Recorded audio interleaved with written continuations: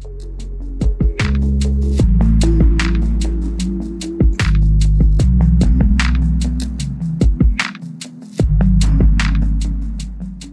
one, and we're live. You're tuning to Cosmic Children. I'm your host, Kevin. And today I have Sean with me in the studio. Sean, could you please describe yourself and what you do to those who might not have heard or know who you are?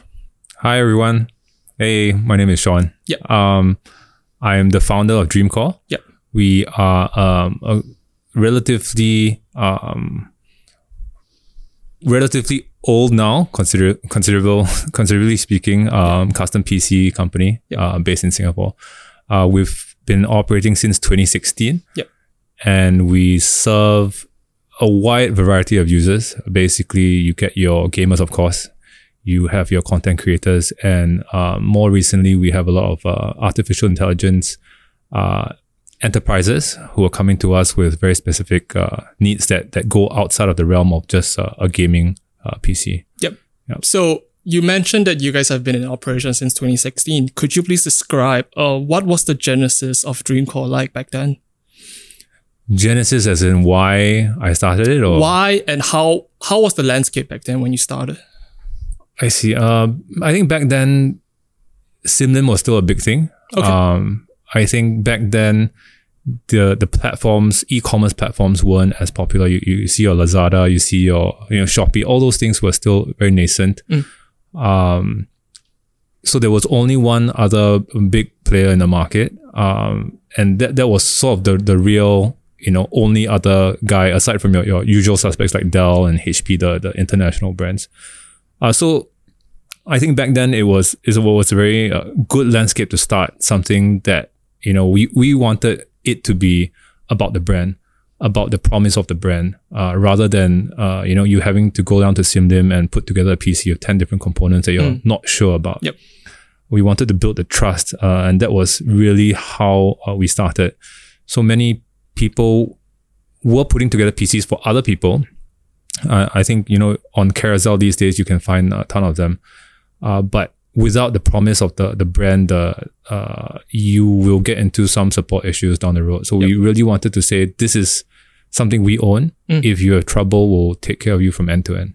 Yeah. Why is that brand promise important from your perspective? Is it so I'm just very curious to know, like, did you have any experience with regards to computers starting out, or is it more purely from a business and branding perspective when you started the company?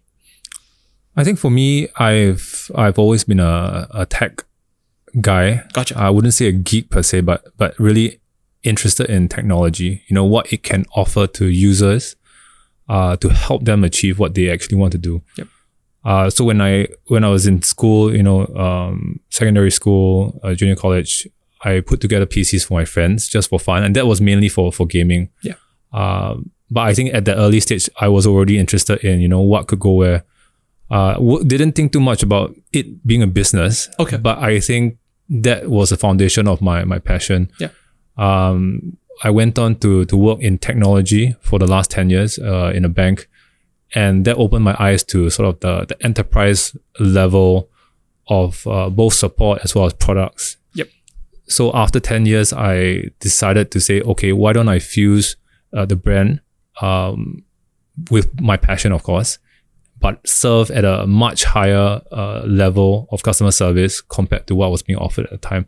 So it wasn't because I wanted to, it wasn't a marketing project per se. It was more of I think there was a gap in the market in terms of brand promise, and with my enterprise knowledge and, all the processes that I've learned in banking, I was betting that I could, make a really a brand that could impact the lives of people going forward. Gotcha. When you say enterprise, could you just explain that particular term for, I guess, people who might be unfamiliar with it? Because that's a term that might not be very clear. Like, when you say enterprise, I don't really have any image in mind. What do you mean by that? So usually when we speak about consumer versus enterprise, to be honest, a PC is a PC. You're going to have the same rough number of components in it, the same category of components in it. But when we talk about enterprise, is basically PCs that have more of a special need, not only in terms of the spec, like sometimes people think enterprise PCs are more expensive. It doesn't necessarily mean that. It just could mean that the motherboard or the CPU that they use is made for a very particular reason that, mass market consumers will never need to use. The other important aspect about enterprise is actually the service and support. Okay. So when you talk about consumers, you're talking about, your Apple products, you're talking about, you go to Harvey Norman and you buy a TV. Yep. Right. When you need support, what happens? You're going to call up Harvey Norman and go through this whole, this whole process. Yep. They may or may not serve you correctly, or it may be a month before you get the kind of service that you want. But when we talk about enterprise service, we typically have SLAs, service level agreements. Service? What is that? Service level agreements, meaning that when you sign the purchase order with the company, for example, Dreamcore signs a purchase order with you guys. You guys want to purchase PCs. Yep. There can be terms and conditions within the contract that states that if there's a problem with the PC, we have to service you next business day. So NBD is a very typical criteria for enterprise customers. Yeah. So when thinking about enterprise customers, would servers and data centers be in that particular group and category? Yes. And I would imagine those, let's say if there were a key point of failure, time is of the essence, isn't it? Hence Exactly. the next business day thing. You can't expect to wait like a month later and try to service for them. Yeah. So that's the next business day, like kind of SLA. Yeah. And on top of that, you get expedited RMA. So RMA is like you swap out the component that's faulty. So traditionally if you go to Simlin, for example, and your PC is broken and it's, everyone finds out it's a graphics card that's an issue, you want to swap it out.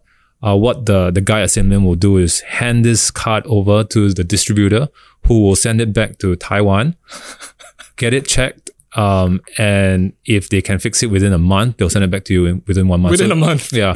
So you have no PC for the entire month. Yeah. That's the most usual scenario. Yeah. Right. But when you talk about enterprise service, what we do is we do an advance return. We swap it out on the spot. Yep.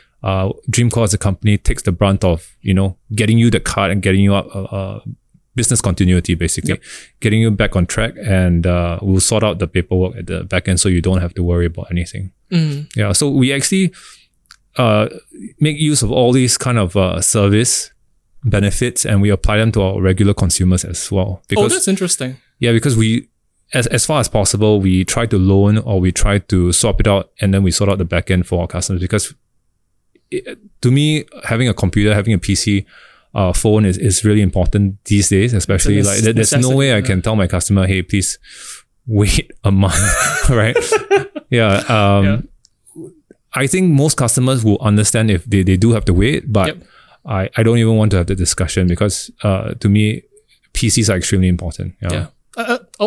I would go further to even say that we might be a bit spoiled with how fast things are these days. You order something, let's say from Redmart or even on Lazada, you can have the express shipping option. You get it within, you could perhaps, if you order it between like a certain amount of time frame, you can get it the next day. So that kind of, to me, it feels like it's warping the perspective of, let's say, if something is spoiled and you return it, you want it the next day because there is that innate need to rush things. Fully agree. I think what's happening, so back then in 2016, e-commerce wasn't big, but now it is the standard. You're going to have your like exactly what you said, your instant gratification shopping mindset. And unfortunately, I think consumers are spoiled, like you said, and they are expecting companies like myself to, hit the same kind of level as the big players like Lazada, who is backed by Alibaba, right? So they have cash, we don't. Yeah. But yet, because the landscape has changed so fast, we are expected to perform at the same kind of response time. Customers are upset when we don't respond to them within 10 minutes. Yeah. So we've actually had a customer that wrote a lengthy comment saying that comment.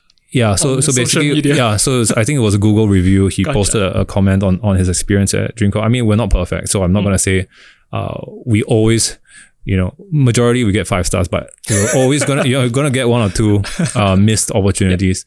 And this guy was saying how he had a bad experience, and he's, when he buys something on Taobao, on Alibaba, he's saying that, in China, the mean response time is like 5 seconds. Like when I message you guys, you don't reply for an hour, and I'm like, yes, I can understand. Yeah, but we are a growing company after all, so at some point we will get there. But before that, I think you just have to call it like it is, lah. There's no way we can do it now. Yeah. So from your perspective as the founder and as a business owner, when facing issues such as these, because it's from just going off from that particular example, it's a comment, it's a review. I mean, these days fake reviews are also possible, like bots are also possible. So it's also very difficult to determine if the review is legit or not, unless you actually, unless you actually have a physical experience or transaction with an actual physical tangible customer. It's very difficult to determine if this particular comment on this particular review is real or not. So how do you, as a business owner, let's say you were to look into the future, like 2 to 3 years, how would that change your perspective as to how you might want to perhaps change the business, or is it reform the business in a certain way to accommodate something like that? I think there's no way around negative reviews. But I think Google as a platform, Facebook as a platform, has a way to report certain comments, feedback as malicious, or these guys weren't a customer to begin with. Yep. So that really helps us in weeding out all these fake comments. So that's actually fine. But usually what we do is we cross-check the guy's name against like the order. The order, okay. Yeah, and I think 99% of the time it is a legitimate a review. So we're quite okay with that. And I think many a times after we reached out to the customer, we make it a stand not to bribe anybody to change their review, but we make it a stand to find out what happened so we can improve our processes. Yep. And usually what happens after that, if it's a 1 star and we talk to the guy, usually it goes to a 3 star. And not a 5, but we're fine with that. 200% increase. Yeah. So I think it, because everyone makes a valid point. If the guy expects a 5-second service, he's not wrong, right? We may not be able to fulfill it, but it's good feedback for us. So we're definitely, very open to listening and improving our operations. Yeah. But if you're talking about going to the future, there's no other, there's nothing we can change effectively, as in we will improve our processes based on the feedback that we get. But in terms of making sure less malicious reviews are left, I think that's something that the platforms need to work on. I think it's more of like rolling with the punches, isn't it? Yeah. So initially I was really upset. You get, especially when you're building a brand, everything is personal because you're like, your service sucks. Then we're like, wait, it doesn't. I've already given you so much. And they're like, no, your service still sucks. So at the beginning, it is quite personal. But I think when you're talking about a long game, you shouldn't really look at all these things as an isolated case. Just take the feedback, like you said, roll with the punches, improve your service. In time, you will grow the brand as long as you have a focus on stewardship. So stewardship is a term that I really like to use. I use it in my company. Nobody understands it, but I use it in the company. Yeah. What is the textbook definition of that? I guess what is your definition of that? So basically, stewardship is leaving something better than when you found it. And I think with this mentality, you will always succeed. Okay. Yeah. So it doesn't matter, what station you are, what rank in the company. We have a very flat structure, but as long as you see something that you think can be improved and you act on it, you will contribute value to any organization. Doesn't have to be Dreamcore, doesn't have to be, right? So with this kind of mindset mentality, every single piece of feedback, every single piece of experience will craft your vision of the future. And if you act on it, you are bringing that vision to reality. Yeah. So let's touch on this a little bit more. Do you remember your first experience with, I guess, the word stewardship, and why does it have such a big why does it have such a big impact and even like an anchor to how you will want to run this company? I think it's one of those. So back in my bank, we had these silly values, like they always like put these things on the wall, like Courage. alphabets, courage, and exactly like With one of the those ego posters. in the background. Yeah. So I mean, I can filter out a lot of these things because some of them don't make sense. But I think this one in particular really stood out because I think this plays a lot on human nature, where everyone shirks responsibility when they see something that's not right. And I think a pet peeve of me personally is when I see something that's not right, I want to fight for it. I can do better. That's also a key driver for this this thing. And I think this particular motto or whatever you call it is very pertinent in everyone, because I've worked with so many colleagues before, and everyone just, if it's not within my remit, I'm not getting paid extra for this. Yep. Why do I do it? I think that's a bit sad, lah. Like to be frank, that's a bit sad. Like you see something that can, create value. Why wouldn't you spend time to do it? Yeah. And I think this also sort of brings me into like rewarding my employees, because I always tell my staff or my colleagues or whatever, I shouldn't be the one as a manager, or your managers shouldn't be the one fighting for your promotion, fighting for more salary. Yep. Instead, you should be the one demanding your salary. You come up to me and tell me, hey, I deserve $5,000 a month. Yep. And I'll ask you why. Yep. And you say, these are the 10 things I've did for the company. These are the other 20 things that you didn't ask me to do, but I accomplished successfully. Give me this. Yep. Which manager will say, I will not give you this money? You see what I mean? Entirely justified. Yeah. And I think, I don't know what it is about this mindset that people don't seem to want to take their cliche term destiny into their own hands and say, I want to create value. I will work hard. This is what I've done. Give me what I deserve. Yep. I think that's really the key driver. Yeah. Do you think it could be a culture thing? Because being in Singapore, growing up in Singapore, I think culturally you are being pressed to, I guess, fit in and conform. I think that's usually the words that would if international an outsider, media say about us. If an outsider were to come and I guess just put Singapore under a microscope, that's usually the type of words that they would use to describe it. Like a bit of conformity, a bit of just going with the team, not trying to shake the boat too much, as opposed to, let's say, Western culture. So do you think that kind of contributes a little bit? I just do my own thing, I stay in my own lane, and I don't rock the boat. Even though logically from an outsider's perspective, it seems, hey, if you do a little bit more, you can get more. Yeah, as you mentioned, value. Yeah, no, definitely. I think the Singapore education system, I don't know if it's changed now, but back in the day, I think it was all about conformity. It was all about grades. It was just a typical be a lawyer, engineer, doctor kind of thing. I think I always tell the story, like back in secondary school, I got like A+ for all my art classes, like sketching and all that. Yeah. That was something I wanted to pursue in JC, but parents said no. So I think, it's correct. I think what we're brought up to be is this like, I need approval before I can do something mentality. That being said, so it's definitely part of the culture, right? But everyone is at, 20 years old. An adult, basically. Yeah. You should be able to distinguish your own, sense of identity and say, this is what I want in life.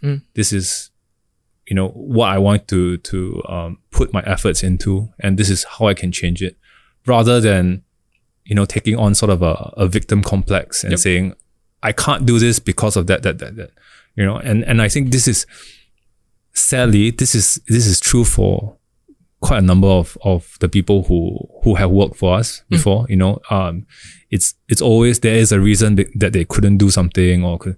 Now, I'm not saying that everyone is privileged enough like everyone else, right? But I still think that there is opportunity to really, craft out your life, no matter your background. It's really what you want. Have you always had this, I guess, this philosophy / perspective, or did something change, or did someone say something, or did you read something that kind of just shifted your ideas about, I guess, business / individual responsibility? Wow. So I think definitely, good question actually, because I never really thought about it, and like the banking motto thing was quite a was quite a good word to latch onto, but I think the innate sort of drive came from, I guess, army. Interesting. Yeah. Yeah. So army did do me wonders, to be honest. What about, so usually you hear more of the bad stuff with regards to the army and serving in the army as opposed to the good things. People tend to not acknowledge it as much. People tend to think of it as a waste of time, because to a certain degree, from a certain perspective, it is a waste of time. It is a 2-year time sink with a 10-year commitment. But what about the army? What in particular did the army teach you? In terms of, I think, regimentation, in terms of growing up, because when you look at how you were behaving, in junior college, or basically before 17, everyone was sort of, it was actually different in the US, right? Because everyone's more mature in the States. Yeah. Everyone's more mature in the West. When you're kicked out of the house when you're 18, you're supposed to work and pay for your school and everything. Yeah. Because of the Singapore education system, because of everyone living with their parents, it just made everyone soft, you know? I was definitely soft, super soft, right? Yeah. Okay, I think that's not what I meant, but yeah. That's a side brand right there. Super soft. But and then you're suddenly thrown into, and of course, your dad is gonna say, "Oh, back in my day, army was more siong," and then now you're having a good life. I can say that for sure now the army system is way more relaxed, and I just sound like a dad lah. Wait, but back in our day, even though it was considered already more relaxed, there was still quite a high degree of regimentation. You had to follow the rules very, very strictly. It was still 2.5 years. I think now it's 2 years. Yep. And you were just forced to grow up within a very short period of time. You couldn't stay at home. You couldn't run to your parents. And actually, the one thing I just realized is that back in our day, I guess we're about the same age. Yeah, I would think so. There was no smartphones. Very true. So if you notice, what's happening now is that all the boys who go into army now are able to bring in their smartphones. Yep. And which means that they can watch Netflix in the toilet, they can consume media in their bunk. That's very true. They don't talk to their friends because they're always texting, and it's a totally different experience compared to when we were in the army, where there was nothing else to do but bond as brothers or whatever. Yeah. In whatever ways. Yeah, whatever way, right? And I think that's truly a different experience. And so we had to grow up really quick, and I really appreciate that from the army. I think that was one of the big takeaways I had. So I had this particular sergeant. His name is Sergeant Felix, but I don't know where he is now. Yeah. But I think he really made an impact on my life because he was extremely strict. It's like Stockholm syndrome, man. Like he was extremely strict to the point where when he gave us like some small he said some good words about us. We're like, oh my God, this guy loves us, But he had very strong, these two words, basically accountability and responsibility. And he always just kept saying that, and I really respected him for that because those two words are actually super important when it comes to living your life. Not even running a business, it's living your life. Living your life. Just, are you accountable for your actions? And when are you responsible for whatever you intend to do? Yeah. And I feel that a lot of people don't have these two key, pillars in their life. Because, sorry.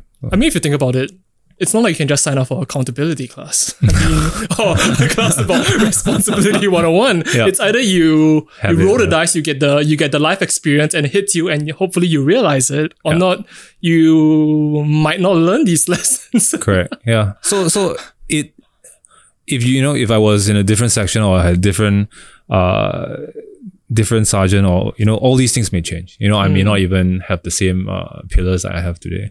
But that was one of the things that I really took away from NS and helped me get through it, right? Because I just became a more responsible person. I think before I was in the army, I was just like, whatever, man, play games. Yeah. But would you agree that you kind of have to, I think the best way I could describe it is you kind of have to be open to it. Because you could also be highly resistant. Like, let's say after this 2.5 years, it is to me, when I think about it, it is a lot easier to revert back because you are not in that regimental lifestyle. You don't have, let's say, like your sergeant or like someone above you to report to constantly. You're out of that thing. So to me, when I think about it, it could be a lot easier to just revert back to your old ways because that's the natural programming.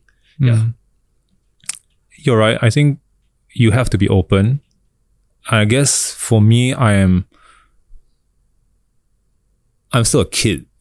I don't know how to describe it. Like my partners who are younger than me, I think they are about 6 years younger than me. My two partners, I still behave in a very childlike fashion when I'm with them. Yep. And I think this is the reason why it makes me relevant, because I'm always open to new collaborations, new partnerships. Nothing is a no, like this podcast. Yep. To me, it is about experiences and what I can learn from it. So I think that really started from NS, and what could I benefit? I have to do something. What can I benefit from this thing that I have to do? Yep. Yeah. So I'm just particularly curious. So I guess it's after NS you went to work in a bank, and after the bank, Uni, NS, then uni, bank, bank. Dreamcorp. Yeah. So what are some of the lessons you brought, I guess, forward from your experience in the bank to Dreamcorp that is still, I guess, going on to this day? I think it still forms the same accountability and responsibility. And I guess in the banking world, it made me grow up even more. Interesting. Yeah. So because we're an international bank, firstly, they sent us to the UK to do a 1 month sort of, Crash course? Not really crash course. It was like an induction program. Interesting. Yeah. And they just, they house you there, and you went for lessons, and it was a really good experience because now I was living alone. And I had to manage my own time, manage my own social life for about a month. A month isn't a long time, but it still helped. It's a good learning experience. Yeah. And you interact with, older people. You interact with all sorts of backgrounds, and you have to learn to work together as a team. And that's where these two pillars come in, because if you're not responsible, you're not accountable for the work that you're doing, then your teamwork will break down, right? Yep. And when you have real impact to financial services, real impact, financial loss, Yep. you are you can be liable for real damage. I think that really, puts you at peak performance. Like you're operating on peak performance. Or peak pressure. Yeah, peak pressure. So yeah, you brought up a good point, peak pressure, because the peak pressure helps me make decisions without being emotional. And after 10 years of, being pushed to the edge, and sometimes I'm running calls with, 20 to 30 people, stakeholders, and these guys are like CEOs or COOs, and they're asking big fishes, basically. Big fishes. Yeah, you're asking for updates. Why is this not working? What? Yep. And you have to structure your comms in a well-structured manner. You have to be clear with what you're saying. Yeah. I think these things are really invaluable in running a company or, working in the company. So what I'm seeing now is that a lot of times people can't communicate well, and they say things that isn't what they're thinking. Yeah. So I think this causes a lot of problems when you're working in a team if you can't communicate well. And I think the bank really helped me, structure, how I operate now. It's really because of the experience that I faced. So yes, it's difficult to say everyone can operate in that same way because not everyone has the same experiences. But that's what I hope to teach my staff or my colleagues. Yeah. So hopefully in the future we'll have like thumb drives we could just transfer experiences. Yeah. But in case we don't, how do you communicate those let's say intangible experiences? It's accountability, responsibility, all these things are everyone has a different take on these two things, and amongst others, how do you communicate to your team? And to extend that question further, what goes into your decision making when you're choosing a team? I think for us, especially because we are still a startup, we can't really be that picky in terms of experienced hires. So most of the time we are taking really passionate individuals who don't have experience and are very, very young. And therein lies a challenge of, imparting knowledge or imparting experiences to them. Because if you're, 20 years old, 18 years old, it's unlikely that you will listen to someone twice your age. Yeah.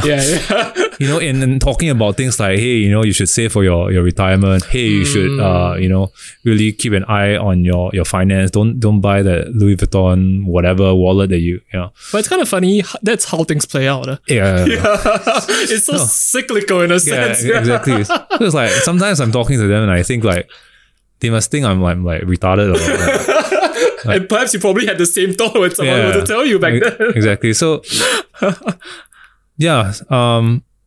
Okay. Honestly, I haven't really managed to sort of structure my experiences into a course where, I get my guys to sit for, which I think is important actually. Like because if everyone is in a company, everyone should sort of live and breathe the same mission. Yep. And I think that provides consistency across the brand. So because everyone is ambassador of the brand, whether at work or not at work. So I haven't had the time to really structure something, but in little ways, I speak to them at Christmas parties. So I make it a point to make the structure as flat as possible. This is something I took away from the bank as well. Like there's no barriers. You shouldn't have to ask your manager something to ask me something, right? You Send up the chain. Yeah, you should just be able to walk up to me with complaints, with anything, to just, I don't like this guy I'm working with, what can I do about it? Sure, just ask. So that's something I took away. So all these values I try to impart, but not in an official manner, but through little conversations or through birthday parties or Christmas parties that we hold for the company. Yeah. I have brought up, so we go through like PowerPoint slides on performance, the really KPIs, KPIs, corporate structure. We do reviews, and I think this is something that SMEs don't normally do. They don't have annual review, mid-year review, set your KPIs. What do you want to achieve? Have you met or exceeded your targets? This is something that's super important to ground your personnel and also help them ask for more salary, right? Because say, hey, look, this is what you've done. Yep. So in those little ways, but nothing really like, hey, everyone should have stewardship. I did mention the word before. Yeah. So there is a certain sense of, I guess, structure that you brought forward from, I guess, working in the banking industry for so long with all these big ass clients into this SME that you mentioned. Correct. But it doesn't necessarily pay off. So whenever we send out, these like Google forms, please fill out where do you see yourself in 3 to 5 years time? Everyone's like, what? I don't want to do this. I just want to go home. Interesting. There is some friction, unfortunately, because I think these things, well, back in the bank, I also hated to do it, but as a manager, I can see why it's important, and that's why I'm forcing them to do it. Yeah. But is it more of an instance that the people who are keen, that are open to making use of the platform that you have set for them to gather and to get more success, do you think it'll be available for those people? Because it's going back to the idea of openness. If you're open to taking advantage of the company and the platform you set up fully for them to succeed, then more power to those. But to the other subset that says, okay, this is all I want to do. I don't want to do this. I want to just do my time. I want to get out. Then things like this and opportunities like this will always miss them until they are in tune with it. Yeah. So that's why we make it mandatory. We don't, because, well, things are not binary. I can't say everything is right or wrong. To me, this is an important way that I think will benefit everyone. So I make it mandatory. If they, fill up with rubbish, which some do, we'll just keep doing it until, because after they fill up the form, we do have a one-to-one. And then just to go through the points, make sure they are in sync with what we are looking for. And we try to understand why are they giving like rubbish answers, So this will help them see why we're doing it. I like you said, I can't force somebody to remain open, always until they're really they realize what's wrong. So I think that we just have to do it, because we want, or rather we think it will benefit them. So I think I'm very curious to know, do you think, let's say, these terms such as KPI and having review, performance reviews, do you think it brings back, I guess, memories of being in school, exams and stuff like that for your staff? For my staff, I see the correlation. There's always like I'm being forced or being compelled to own up to my performance, whether it's good or not. And yeah, it's kind of like an exam. Like maybe you didn't prepare for it, maybe you prepared for it, maybe those who have prepared for it are chill, they're very cool, and maybe those are the ones that might be in tune to, hey, using this because you mentioned like a flat hierarchy, right? Yeah, so they're very chill when, let's say, there's performance, because they know they've done their shit. But let's say for someone who might not be intrinsically, they know they might not have hit that particular performance, and when you put them through, it's kind of like being in exams and you didn't study. That's true. I wasn't a very good student, so I really hated studying. I think the key difference is that there's no right or wrong answer, and I think what we're really looking for is everyone to be themselves, and that's the easiest way. Like if you don't like it here, then it will go back to the victim complex. If you don't like it here, why are you still here? Is it because it's an easy job or you don't have to think too much? And that really, and I guess maybe they don't want to answer that because that is the answer. It's facing the reality. Right. But all I want from the outcome of this is to really get a sense of, the person I've hired, because we are working in close quarters, like, over the years. Yeah. And I want to be able to either help him in any other way with my own life experience. If they reject it, then there's not much I can do. But I think the goal here is always to add value. So I think it just go back to the same thing of stewardship. Like how am I, giving more value to my guys or helping them succeed, like what you said earlier. Yeah. Do you see, so just from, I guess, the past four to close to 5 years, let's say, with the people who has been in the company throughout this time, do you notice any changes? In their personalities? Yeah, personalities, characters, maybe how they communicate, how they approach, I guess, the business or the task that they were doing before. Maybe you can sense like something like the nature and the energy is a little bit different. I can't speak for all of them, but I do notice, I guess more in my partners, because I work with them more often. They are more self-aware. They are more less wishy-washy. Gotcha. So that when they make decisions, unfortunately, when they make decisions, even with their loved ones, it's more of a, non-wishy-washy manner. So like their wives or girlfriends. so maybe that's a negative, right? Yeah. But I think it's because when they work with me and they come up to me and they say, hey, Sean, I have this problem. I will ask them 10 questions, right? And a lot of times they don't have the answers for those questions. Nothing to do with the ability at work. I think it's just everyone has a different consideration of the problem. And the way I see things is a more, how do I fix a problem kind of mentality. So, and I think quite fast. I think quite quickly on my feet. So when they come with a problem, I'm like, have you checked this? This is assistant. Usually there are some, hey, I didn't think about this. And I think after a few years of this, when they talk to their own colleagues, they bring that kind of same mindset. So they're more independent, they're more quick to react on the feet. I think after working with me for some time. But in terms of the reviews and stuff, I can't really say it's working. I have no idea. Yeah. Fingers crossed. Yeah. Because I think after some of the guys are still like giving me rubbish answers, like yeah, really rubbish answers. Like, yeah. So fingers crossed on that. Yeah. But I mean, like I said, I can't expect everyone to enjoy the process, because this may not be important to them. Yep. Yeah. So I'm just very curious to know, from being the founder to having partners on board, how has your roles in the business changed, if any at all? Having additional partners on board to help it. Yeah. So I think when I first started, it was a one-man show. One-man show meaning like you just me. Source the parts, you build it, and you ship it. So sourcing the parts is the easiest part, because I think maybe this is anyone who wants to start a business on Carousell, even these days, they just reach out to the distributor of the brands that they want. And anyone can open an account. Like you can, email the distributor and they'll send you the price list, and you can do that quite easily.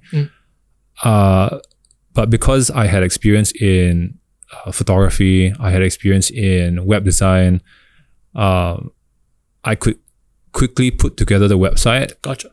Myself. Yep. I could take the photos, edit them nicely myself. So it was easy for me to put, together a proof of concept. I created the marketing spiel, I wrote the press release. And it's also because of my experience. 10 years, you meet people from all different walks of life, right? Yeah. Like some of my friends are still in banking. Some of my friends have already 10 years experience in PR marketing. Yep. So all I had to do was really say, who can I tap on to pull this together? And that was what I did. So it's really easy to start. So that was what I was doing, like everything, jack of all trades, bootstrapping, WordPress, so, and then build the PCs. I had an early partner.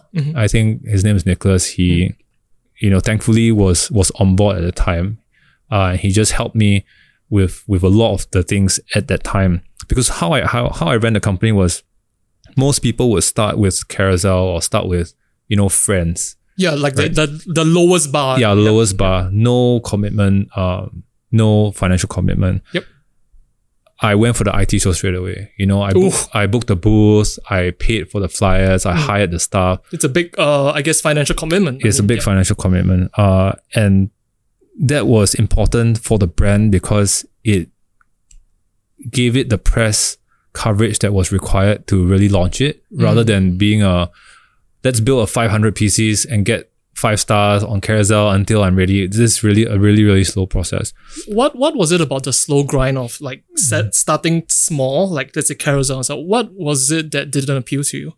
Because that when I'm thinking about it, that seems like the more conservative approach as opposed to just jumping straight into, let's say, an IT show, because you guys are the newcomers. I think it's a brand building. Yeah. So which is why I said the brand was super important. Not because I wanted to own a brand, but having a brand promise should be a core focus in running a business, because you are putting your name behind your product. And the same thing ties back to the same, accountable, whether I'm accountable to my customers for this product. Yep. In Carousell, you can close on an account. Yes. No one will know who you are anymore. You can't always use your home address as your operating address. And I think that's super important. So we just decided to go for the IT show, learned a lot. I had to liaise with the vendors at the show, rent the space. Build out the booth? Yeah, build out the booth. Yeah. I mean, we didn't build it, but we had to get a contractor to do it. But it's still a first time. Yeah, first time. then same thing, I think because I was a bit older then already, like you can't get smoke lah. You know, like they'll try, hey, you know, you gotta do this, you do this. And I drove a relatively hard bargain, because while I am sort of a noob in the IT show space, I can bargain decently okay lah. You know, you still have your wits. You're not like glassy doe, like 20, 25-year-old trying to start something like this. Exactly. You have experience. No? Yeah, and if I was in doubt, just ask my friends. You know, everyone has like really. I basically really have to thank like my friends who supported me, because like I've just basically tapped on everyone's experience. Yeah. So when I started, I was doing everything. You know, I think it was very stressful because while I had a vision, my vision was strong. It's always important to bounce ideas off people, and I think I felt really lonely because I couldn't, like, Nicholas was there, but you know, he wasn't really that into PCs. Yeah, he liked PCs, but you know, he didn't really do the technical like product development, testing, and all that stuff.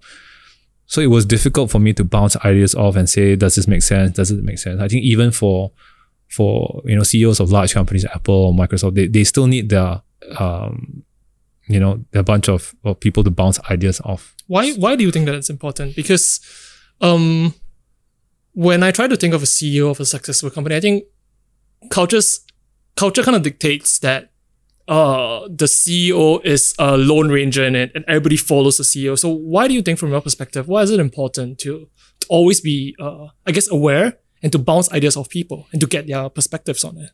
Because I'm not always right. I think that's the underlying point. I may be the most visionary. You know, I can have the craziest ideas, but sometimes, you know, when everyone thinks their ideas are great. I think that's the thing, right? Yeah. So I can, you know, play out this idea that, you know, my PC is the best thing since sliced bread, and everyone will buy it regardless of the price. Then reality will set in if you go ahead with that, because maybe I'm only selling the things that I would buy, right? I'm not selling the things that mass market would buy. Yep. So I think it's important to have a good mix of people from, you know, different experiences to give you that kind of validation on whether your idea is right. You can still veto it because, you know, ultimately you are the CEO, but it's important to listen and learn from your colleagues. Interesting. So what specific, let's say not specific, what were you looking for when you brought on the new partners? Help. Anything else? What about them stood out for you? So the funny story is that actually they were a competing PC company. Okay. And when I started my Facebook page for the first time, you know, this guy, my partner, Eugene, well, now my partner, but previously my competition. Yeah. Eugene's a funny guy, right? I've seen a couple of videos. Yeah, he's a really funny guy. Yeah. Like, he drops me a Facebook message and he says, "Hey, welcome to the industry." I was like, right, like, what is going on? This guy is welcoming me to compete with him. I was like, wow. Yeah. You know, he's saying like, you know, welcome to the industry, really nice products I had. There's a lot, you know, we could potentially do together. You know, we are competitors, but it doesn't have to be nasty, right? Yep.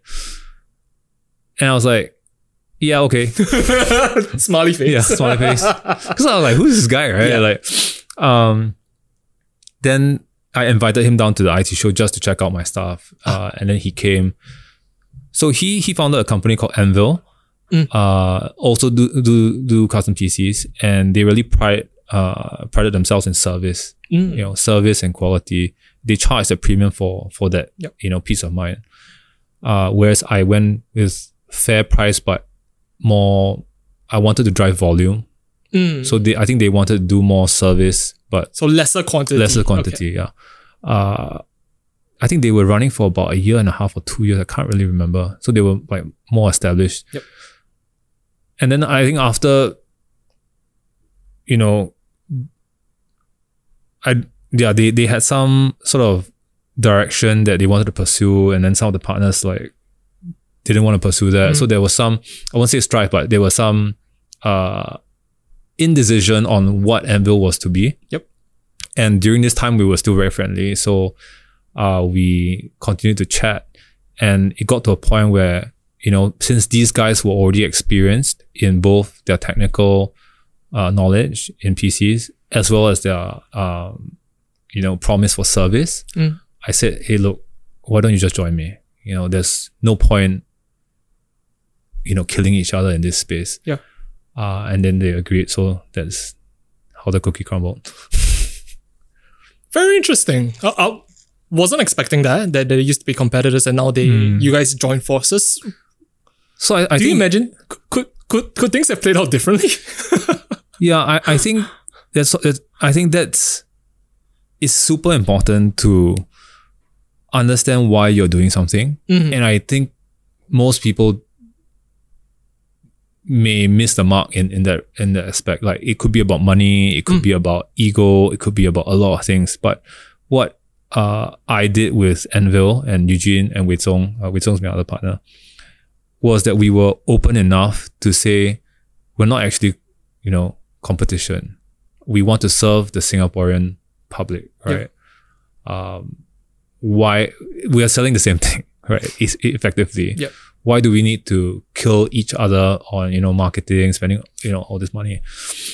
Yeah. So, and I think because we share the same vision of really just, you know, selling good products, just came together. It wasn't even a hostile takeover or anything. Nothing spicy like that. Nothing spicy. It was just like, hey, you know, we're doing the same thing. Why don't we just... So I gave them the, like you said, you know, they would have done the slow grind method, build their repository of customers, and I would have done my, you know, big bang kind of thing and then work on the other stuff on the back end. So I brought that to the table for them. And what Anvil brought was really the service quality. And I think I really appreciated that because while I'm all about the big bang, I'm focusing on bringing new products, you know, creating flashy visuals and stuff. Not that I'm bad at my service, but having someone who is really like 100%. Yeah, 100%, you know, very meticulous about customer experience, that really helped Dreamcore. So with regards to the merging, it is still merging of two different entities. So were there any shifts with regards to the ethos and I guess the mission of what Dreamcore is? Or has it still been consistent, I guess, right from day one? I think it's still consistent, yeah. In fact, a lot of the processes we inherited from Anvil, because they were already established. They had, you know, a form for customer interest in their PCs, like what parts do you want to put in. They had this whole workflow already. So it benefited Dreamcore immensely because we just took that on and implemented it, and you know, that benefited the customer. So I didn't have to go and spend time to go and work out this new customer journey because they already had it. Interesting. So earlier in the conversation, we talked about custom PCs. So while researching on the topic, so there is this custom PC, there is this thing called pre-built, and there are the Macs. So could you just give like an explanation as to what is the difference between, I guess, these three? Sorry, what's the last one? Macs. What's Macs? MacBook. Oh, Macs. Oh, Macs. When I look out into the landscape, there is custom PCs, pre-builts, and the Apple family. Yeah. So... Well, technically speaking, they're all PCs. Okay. To be fair, they're all PCs. There's no real difference in terms of what makes them up, right? So pre-builts, so the landscape is changing. That's what we talked about at the start. Yeah. So it used to be, you know, Dreamcore is a custom PC. You know, that was our selling point. Like, tell me anything you want. You know, we could put the parts together, or you give me a use case like, hey, I'm a content creator. I want to do video editing. What's best for me?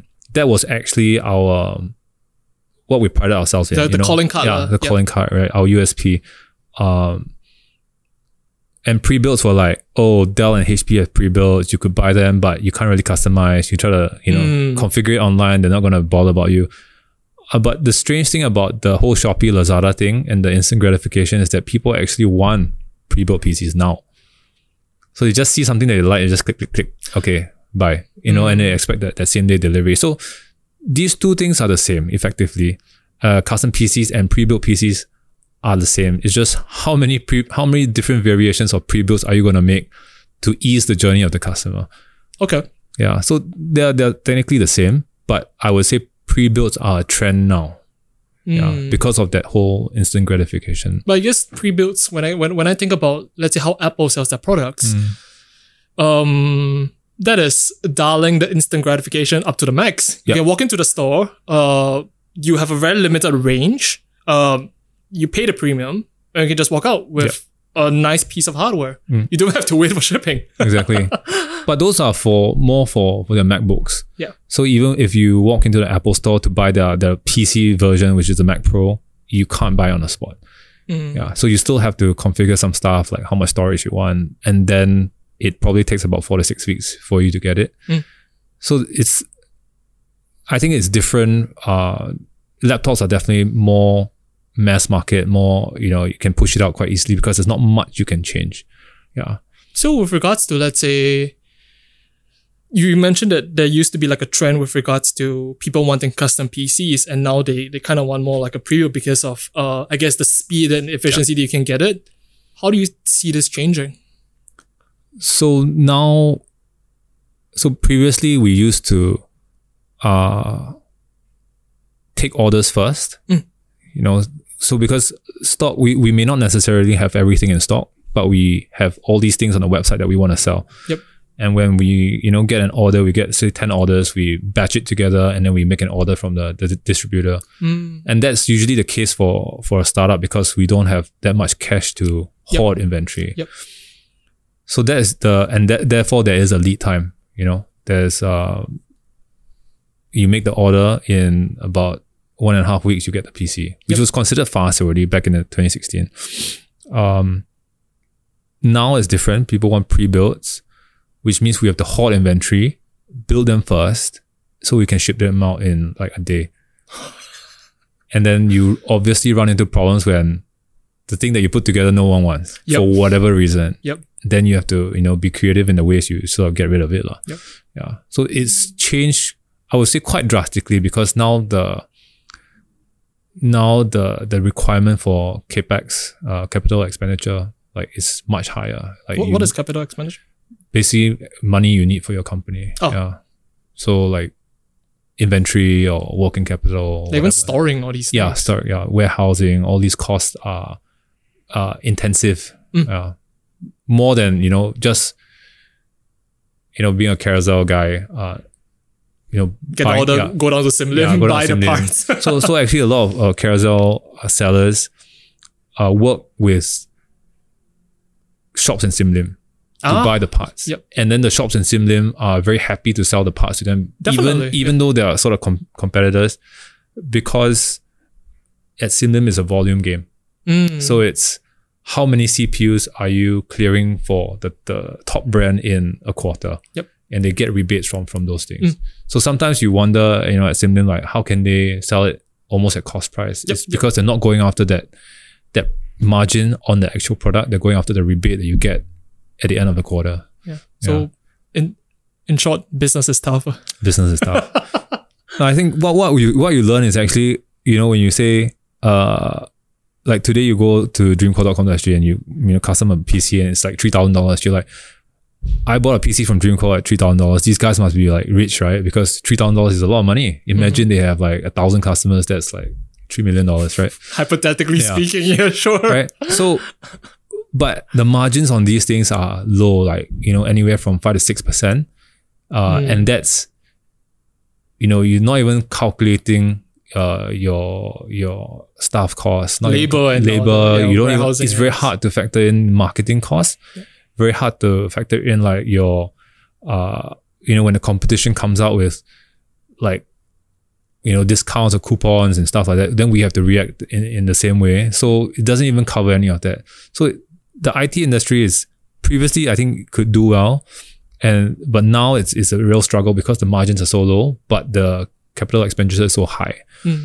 So it's really it boils down to a volume game, and guys on Carousell can survive because they don't have overheads. But companies like us putting our brand forward have to grind because we have so much cost to cover, and the margin is so low. So actually, there are other businesses that make more sense. Like honestly, like outside of PC building and yeah, anything. Because so I do have chats with my partners, right? Like, what do you want to do in life? Like, we don't have to sell PCs. Dreamcore can pivot into whatever, split Dream and Core become a gym. You want your Dream Core. I would love to see that. Right, buy the equipment once, charge a subscription fee, be the next F45, whatever you want. Spin class, dude. Yeah, spin class, Soul Cycle, make a reality TV show out of it. Like, all these things can be done at, less work and less heavy capex. So why are we doing this, right? So I think that's what we bring up all the time. It's not that we don't want to do it, but we have to consider all the sort of different aspects of why we're running the business. I think at the core, we like technology and we like to serve our customers. So that's why we're doing it. But actually, if you think about it financially, there are a lot of other better things to do. Definitely. Yeah, right.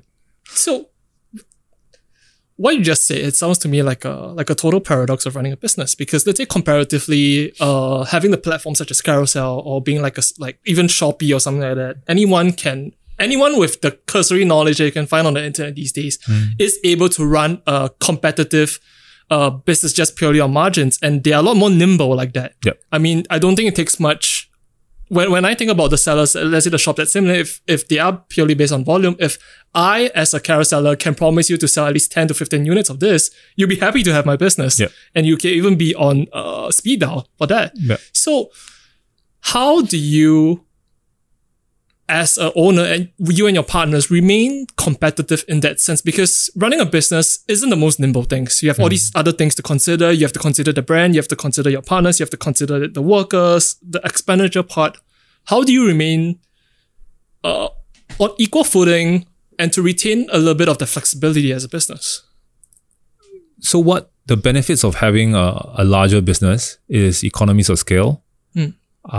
You have sort of a better brand power. That means in terms of collaboration from the actual main brands, you do have more support. Doesn't necessarily mean financial support. It could mean marketing support. They could repost your stuff because you are big enough for them to trust you with selling their brands. For example, Asus or MSI, or these are just motherboard brands, graphics card. So these are just the relationships that you have built along the way with them, right? Correct. That smaller players will unlikely have because they haven't had a proven track record of anything. I think the other benefit of having a larger business is that you can spend on innovation and R&D. And especially in the PC space where everything is so commoditized, everything is the same. That's what I wanted to ask you about. Literally everything is the same. Like what you can get at one shop is almost going to be the same as what you can get at another shop. So this isn't about selling a product, it's about selling a service. And I think people who acknowledge that will buy from us because they want the Dreamcore service. They trust the Dreamcore service. Having a fuss-free experience and all that. Not necessarily the product. Obviously, the product has to have a certain level of expectation. Like it has to run fine, stable. Yep. We use good quality parts and all that. And that's a brand promise. But on top of that, we do care about innovation. And these are the things that smaller players can't do. Innovation meaning creating our own products. So there are multiple ways to create products. Yep. And I mean, this is really a sort of a honest, I won't say expose, but there are many ways to create a product. Yep. You can either create IP where you do the R&D, and I think it's very difficult to have pure IP where you are Steve Jobs. You are creating a new chip, you're paying billions of dollars in R&D. So it's not possible for a lot of SMEs.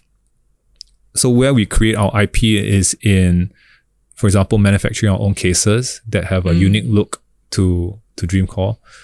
Smaller things, right? We also do OEM, What is OEM? I don't even know what it stands for. Original something manufacturer. Okay. Yeah. But how does that look like for you guys? Basically, it's sort of white labeling where you take a product, existing product, where whatever factory you can get it at, and then just slap your brand on it. So here is the sort of the gray part. Not really gray. I don't know how to say it. Like, if you were to say this to your typical Singaporean consumer market, they will be like, they just OEM. It's very, they just OEM, they put their brand on it, they didn't even do any work. And it's sort of, there's a negative connotation to it, but actually everybody does that. So even your Sonys, your LGs, it's exactly the same thing. They do so there's another term called ODM. I've never heard of that before. Yeah, so it's ODM versus OEM. Yeah. OEM literally means like you slap a brand on it. Yep. ODM is some of the tooling is made by the brand. So they do own IP of the way it looks, but the factory is the same. Yep. The same 5 factories in China, probably. Exactly. Exactly. So there's a negative connotation to the OEM, but in actual fact, what the brand is doing, Dreamcore as a brand or whoever that's bringing OEM stuff, they are sort of removing that middleman, that brand premium, and giving value to the customers. So actually it should be a positive thing. But unfortunately, just because of the ODM market and LG and Sony have created some different look to the product, they think it's better. I mean, obviously at LG scale, they do have some IP in terms of the technology and stuff. Yep. But generally speaking, for example, we do sell monitors as well. And the panels that we use are Samsung panels. So the shell is just different. Yep. And there's still a negative connotation to that. But the good thing is, most customers can they're going for a value play, so they don't mind that. Like Xiaomi is a good example. Same Samsung panels, same factory. Yep. Yeah, people still love Xiaomi stuff. I mean, if you're thinking about, let's say, monitors or even monitor technology, there isn't a lot of players. Exactly. Probably can count it all on one hand. And if you want the really good ones, maybe even two players. And so it's very interesting. It's on the shell. Yeah. So that's how we can compete, because we are at the scale where we can invest a bit in sort of, I won't say creating our own products, but yeah, you get what I mean. It's ours. You're branching out. Yeah, we're branching out, and we can create something that is not just off the shelf. We don't just go to the distributor in Singapore and say, hey, what do you have to sell? I can now access the factories in China, factories in Taiwan, and say, I want to sell this. I do my market research and I say, this is possible. Make some modifications to the original design and say, this applies to the Singapore market. So I want to, make all these tweaks and then sell it, which Carousel guys can't do. Because they wouldn't have perhaps the headspace or even the financials to park for R&D and Correct. stuff like that. Yeah. But with the monitors, so if you could speak to it, how long was the process of, wanting to take on this entirely new idea or IP of making monitors for you guys? How was it a no-brainer? Like, was it like first on the list, hey, we want to do monitors? It makes sense to do monitors next. I mean,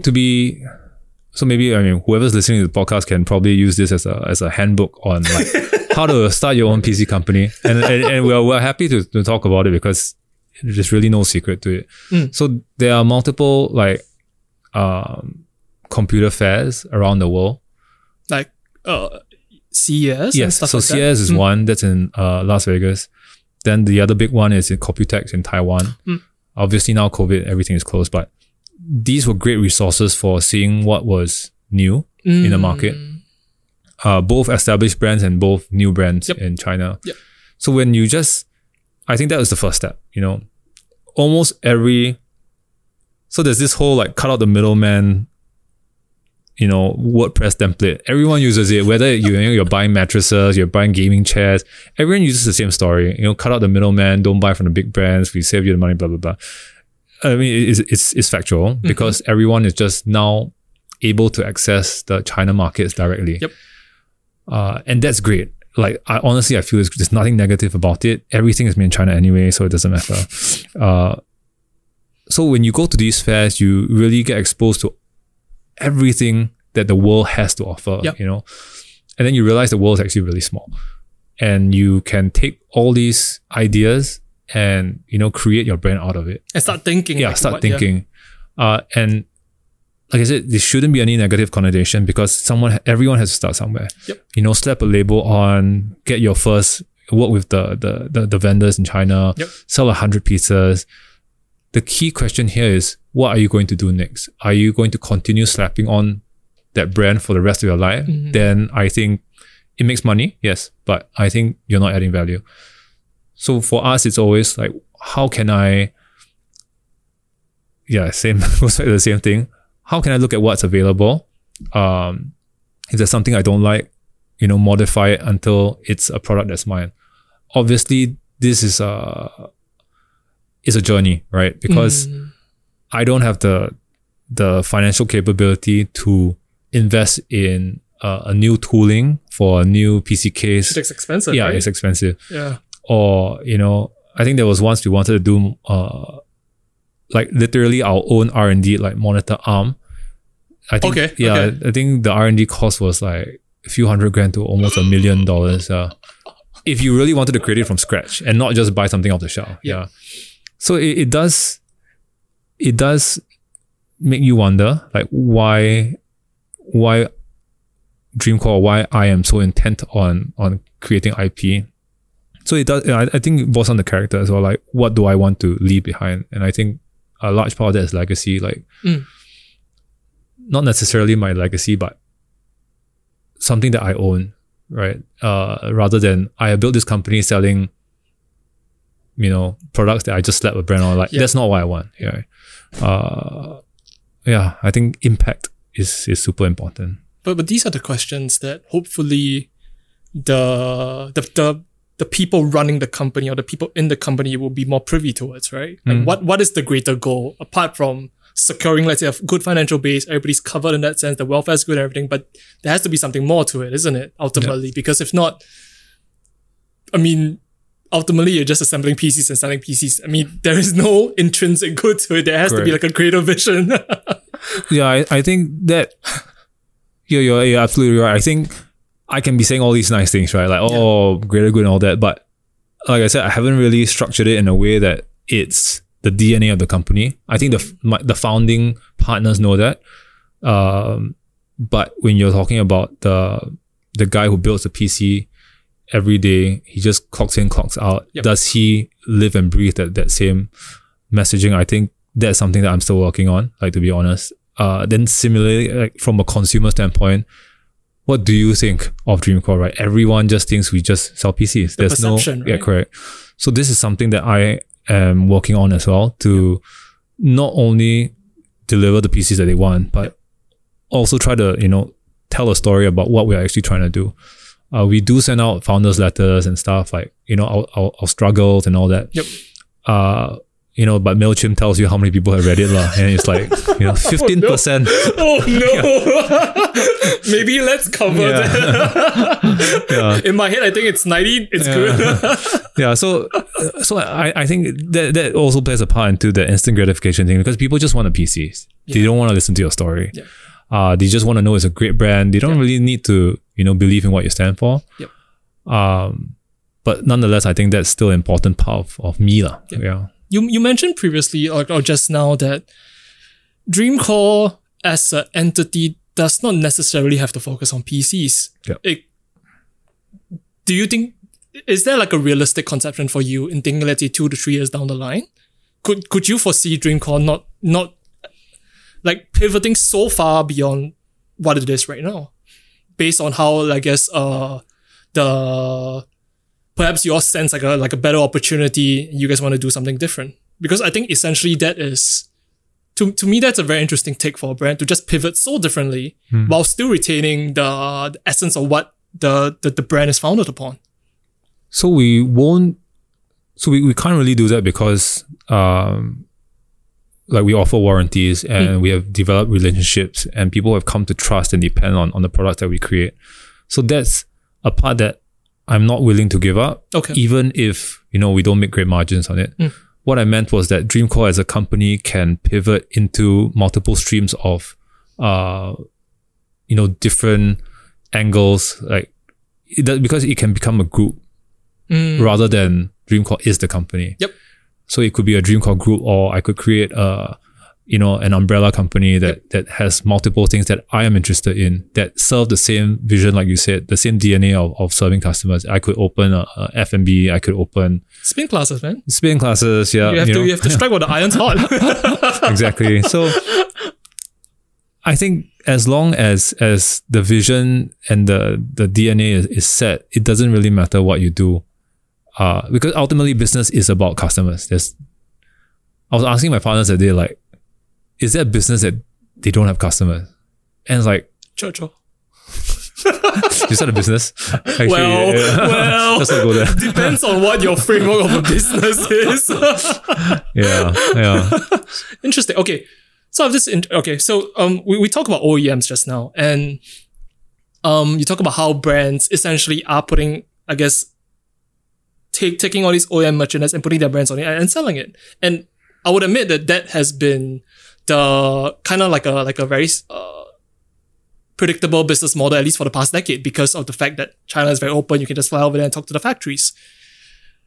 And right now in 2021, I feel like that has hit a certain level of saturation. So what, in your opinion, as a business owner, do you foresee perhaps in the next 5 years? Assuming that everybody does that now, everybody has a knowledge of doing that, and everybody has been doing that. What do you predict, or what do you foresee in the future? What will be important? The innovation is super important, which means the barriers to entry to differentiate a product will be even higher than before. So I think that's something that everyone has to plan for, because the landscape will change drastically. Then, like, probably all the Carousel guys will grow up. The Sim Lim shops. So Sim Lim shops used to be physical. So you have to go down to Sim Lim and buy their stuff. And then our USP, Dreamcore's USP was that we were considered SIs, like system integrators. That's what they call us. Yeah, system integrators. It sounds very big. Yeah. So, but the truth of the matter is that we were focused on online sales, where we help, we had this nice workflow of customers. And then Sim Lim was more like you had to go down. Yep. So I think that the industry is changing, where Sim Lim is now coming online. They are learning. Finally? Yeah, finally. It's been a while. So they're now coming online. And I think that will be the biggest threat to us, because that was our USP, right? Yep. We had 3 years warranty, we had delivery, we had the one-to-one, technical service and all that.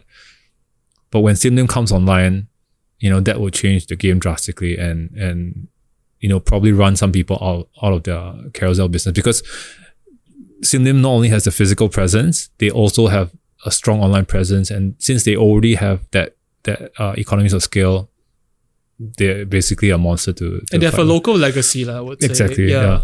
So, I mean, everyone will know like the Cyberminds gone, but everyone will know like the Newstead, Cyberminds, the Fuwell, PC teams. Like these guys already, while they don't have like a fancy name like Apple or HP or whatever, they are still strong names. They are very, very well respected by all the distributors, all the big brands. Yeah. And they command a lot of clout actually. Yeah.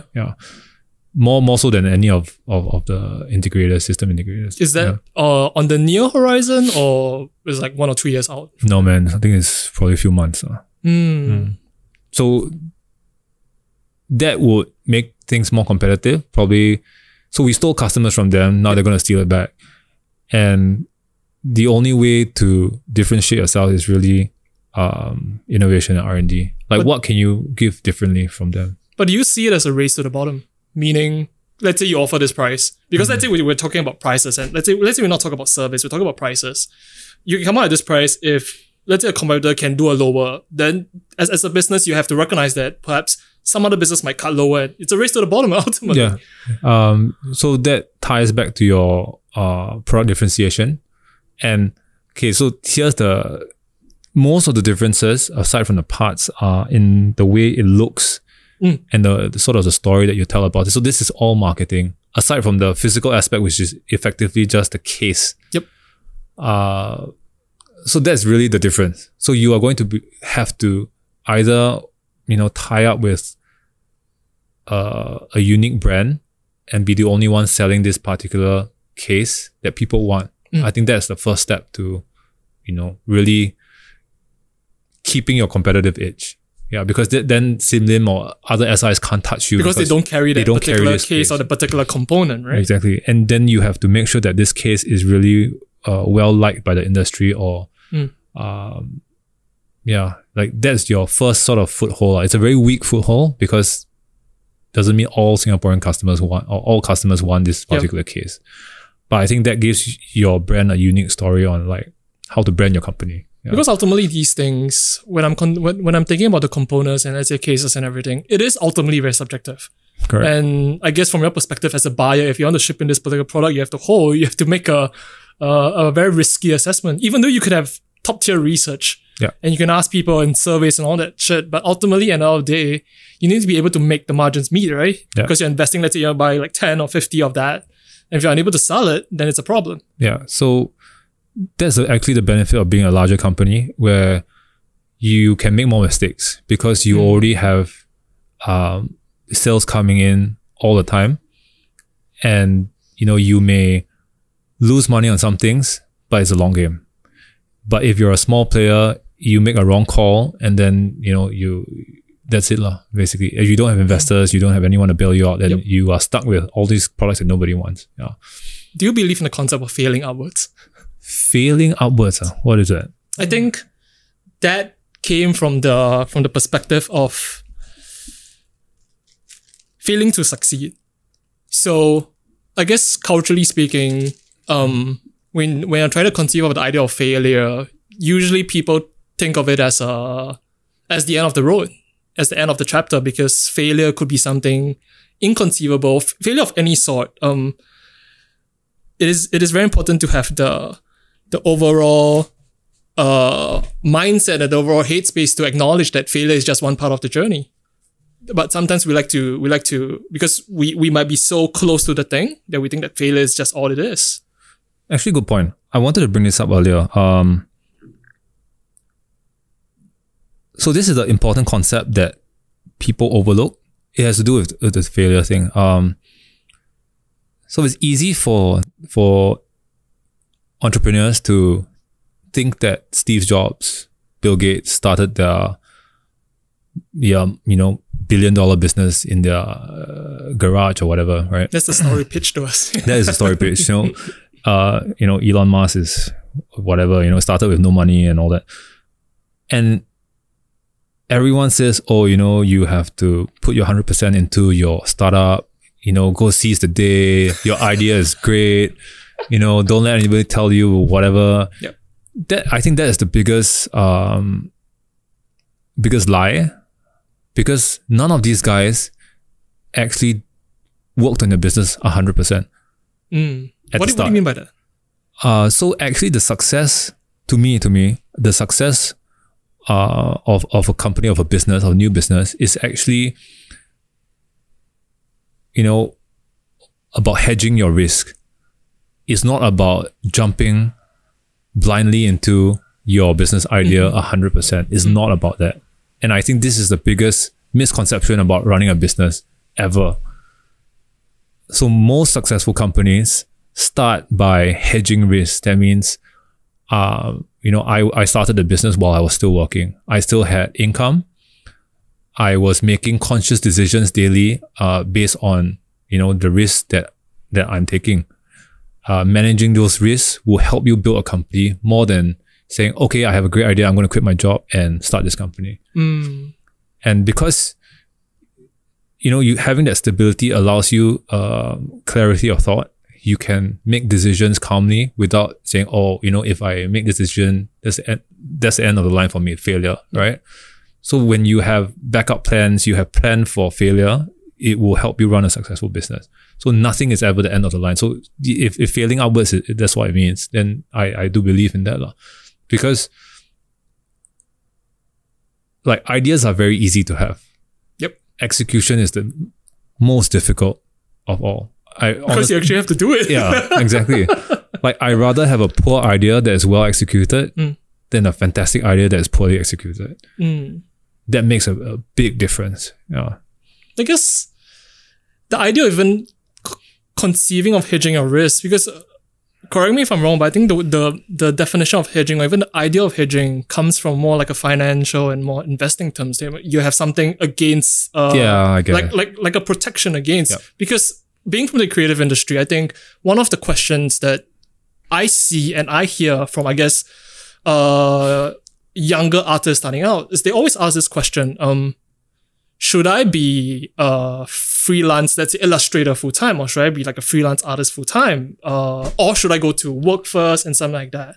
So I think the idea of mitigating your risk while still trying to juggle and still committing full time to what you actually want, I think that's a very important I think mindset to have even. Yep. Yeah. No, fully agree. Because it also ties back to the openness to learn. You can, sort of fumble your way through being a creative on your own, or you can work for an agency, work for no pay, and sort of get the exposure and the experience that you need that will form your later part in life. And I think that also applies to my experiences, because I think when I first started, I think year 2 of uni, I picked up photography, really loved it. Back in the day, cameras were not cheap. Like, it's not like now, like, you could get a really good camera for really cheap these days. When I asked my parents to buy me one, it was like $2,000, $3,000. They refused. Same thing as the art school, they're like, whatever, this guy is not serious. Yeah. So, and then when I got my, internship, I interned in the same bank that I joined later on. The pay was decent, and I just used the first, paycheck to buy a camera because I could. And then I was quite serious about it, and I had to go and struggle. I learned. I did weddings. I did photo shoots. Yeah. God. So I went the whole thing. I thought to myself I was going to be a photographer. I really enjoyed it. Shot events. So then after that, I sort of, had to be focused on my day job, which is banking. I also did dabble in like creating websites, and all these little chapters, they close off after some time, maybe a couple of years. And then maybe it's that I think there was a concept. Is it 10,000 hour concept?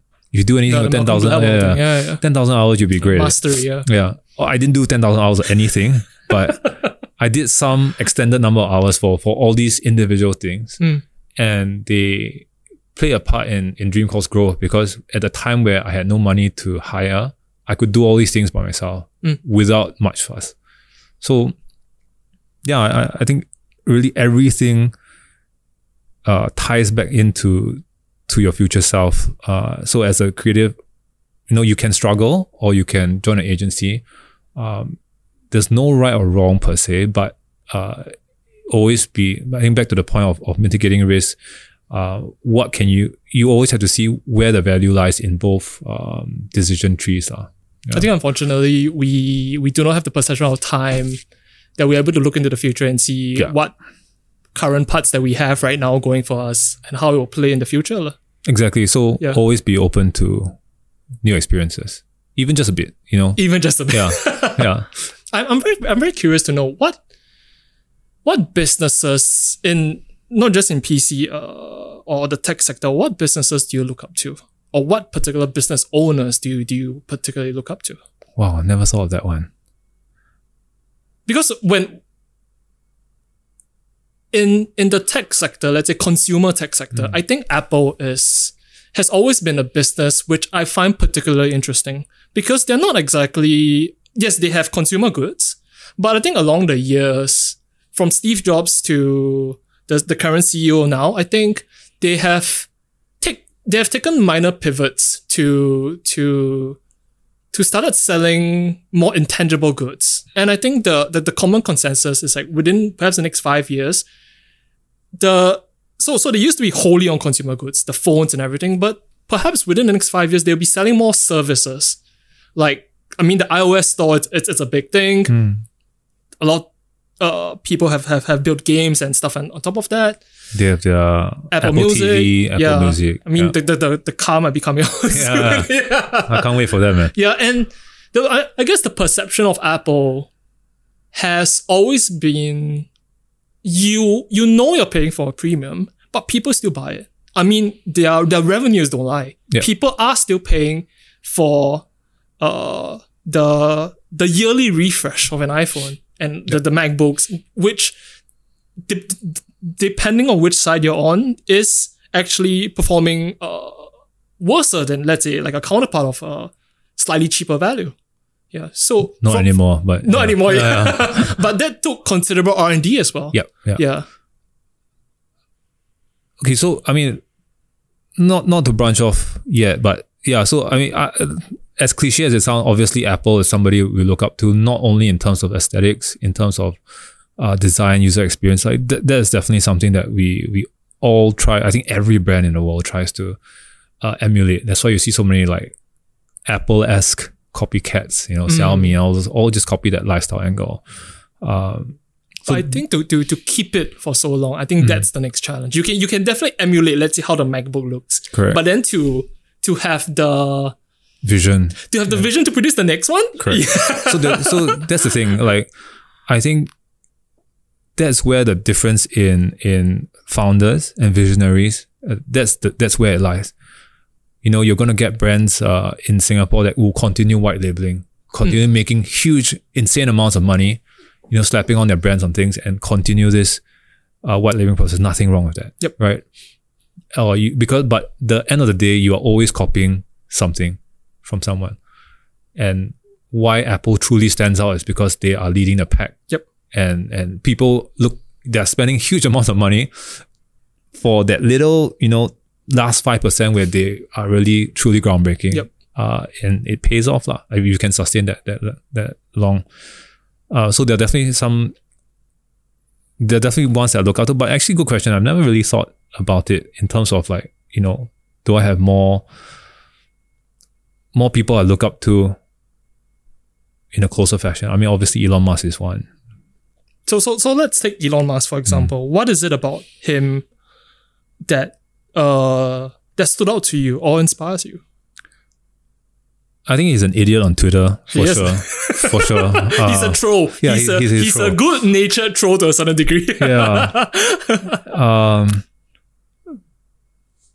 But I think what's important in leaders is like they dare to change the world. It sounds really stupid, right? Like it sounds really like, oh my god, this guy is like, but from a Disney movie. Yeah,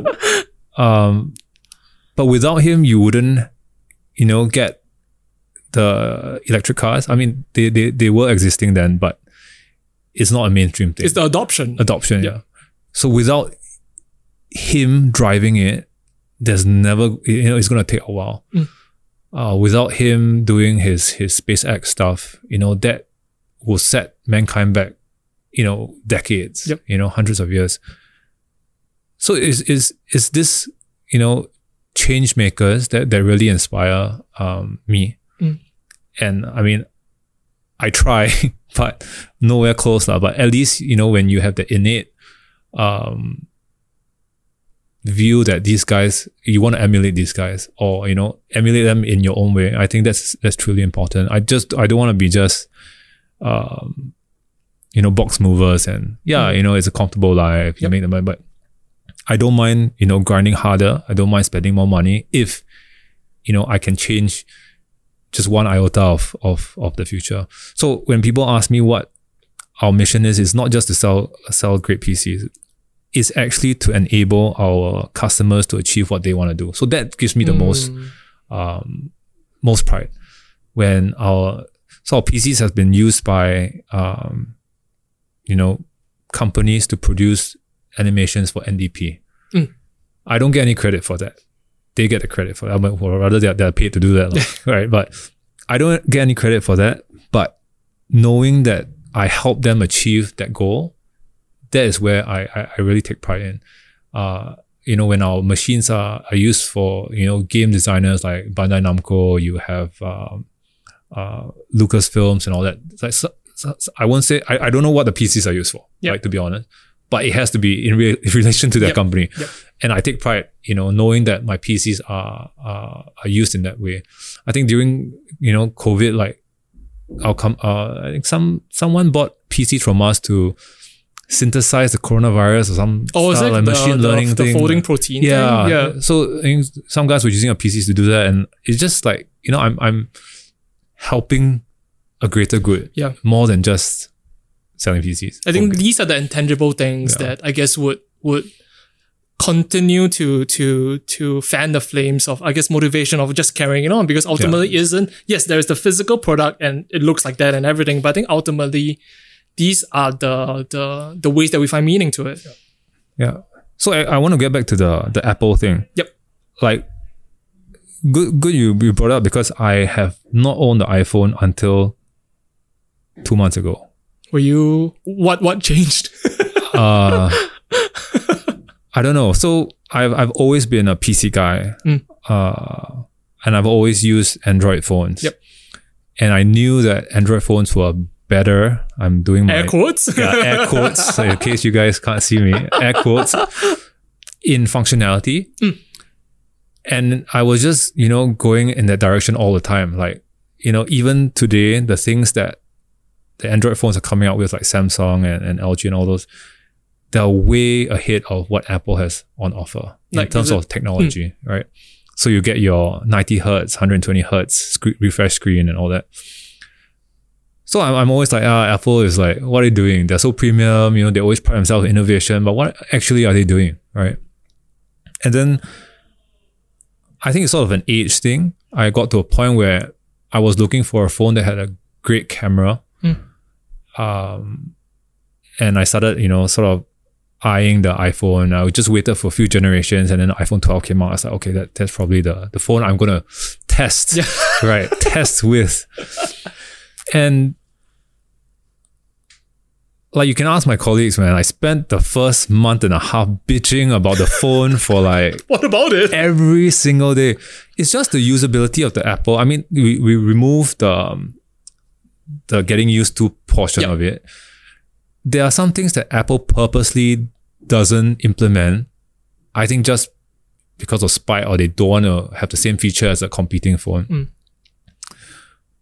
I mean, a key example here is your calculator. The calculator is damn stupid. The Apple calculator. So are you using an iPhone? I'm using an Android actually. Oh, okay. Yeah. So the Apple calculator, if it's in your portrait mode, right? Yeah.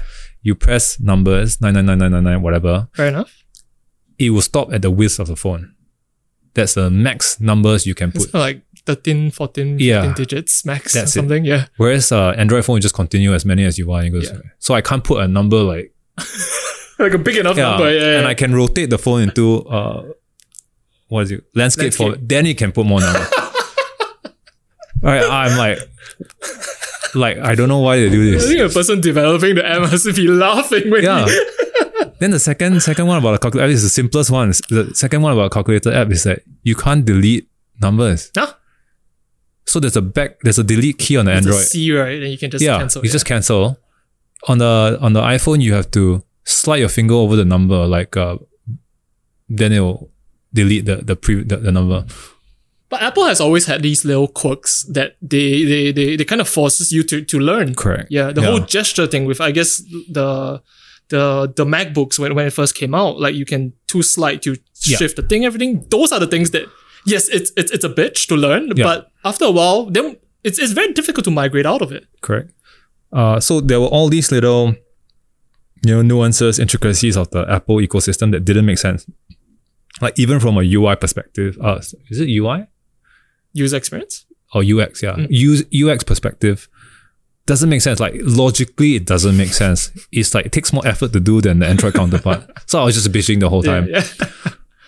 But after about a month, I got it. I understood the workflow, so I got used to it. So that really helped. In terms of getting things done, it's slightly slower than an Android. Like functionality? Functionality, okay. like they don't have a back button, for example. So you have to slide, you have to swipe to go back. Some apps have the swipe in, doesn't work that way, or Instagram stories, you can't swipe. You have to swipe down instead of swipe left. Wait, for real? You have to swipe down? Swipe down to get rid of the Instagram story. Whereas Android has a back button. So to get back to your original point, just keep pressing back. That's the most efficient way to go back. All right. So there are all these weird quirks. But what I realized was that as powerful as, air quotes again, as powerful as the Android phones make out to be, they have the most number of RAM, they have their Snapdragon chips, super fast, latest 5 nanometer technology, whatever. When you get the phone for the first time, everything is snappy. After time, the performance starts to deteriorate. You start to get crashing apps, laggy performance here and there. You start to see little creaks. What I noticed about iPhone, Apple ecosystem in terms of,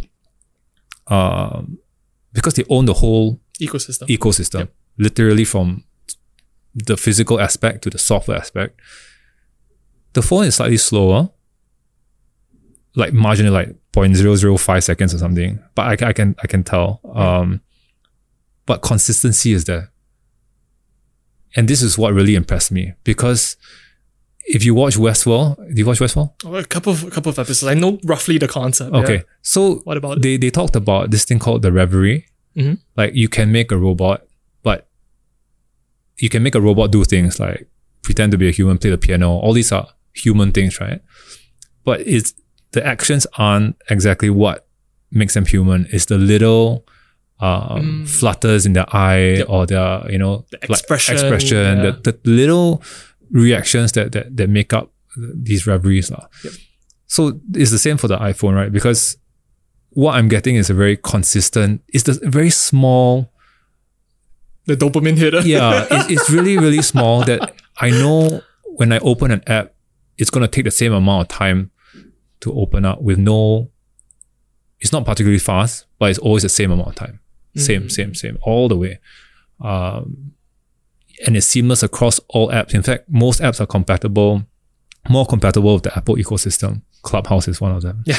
So you don't have Clubhouse. I had to use an iPad for it.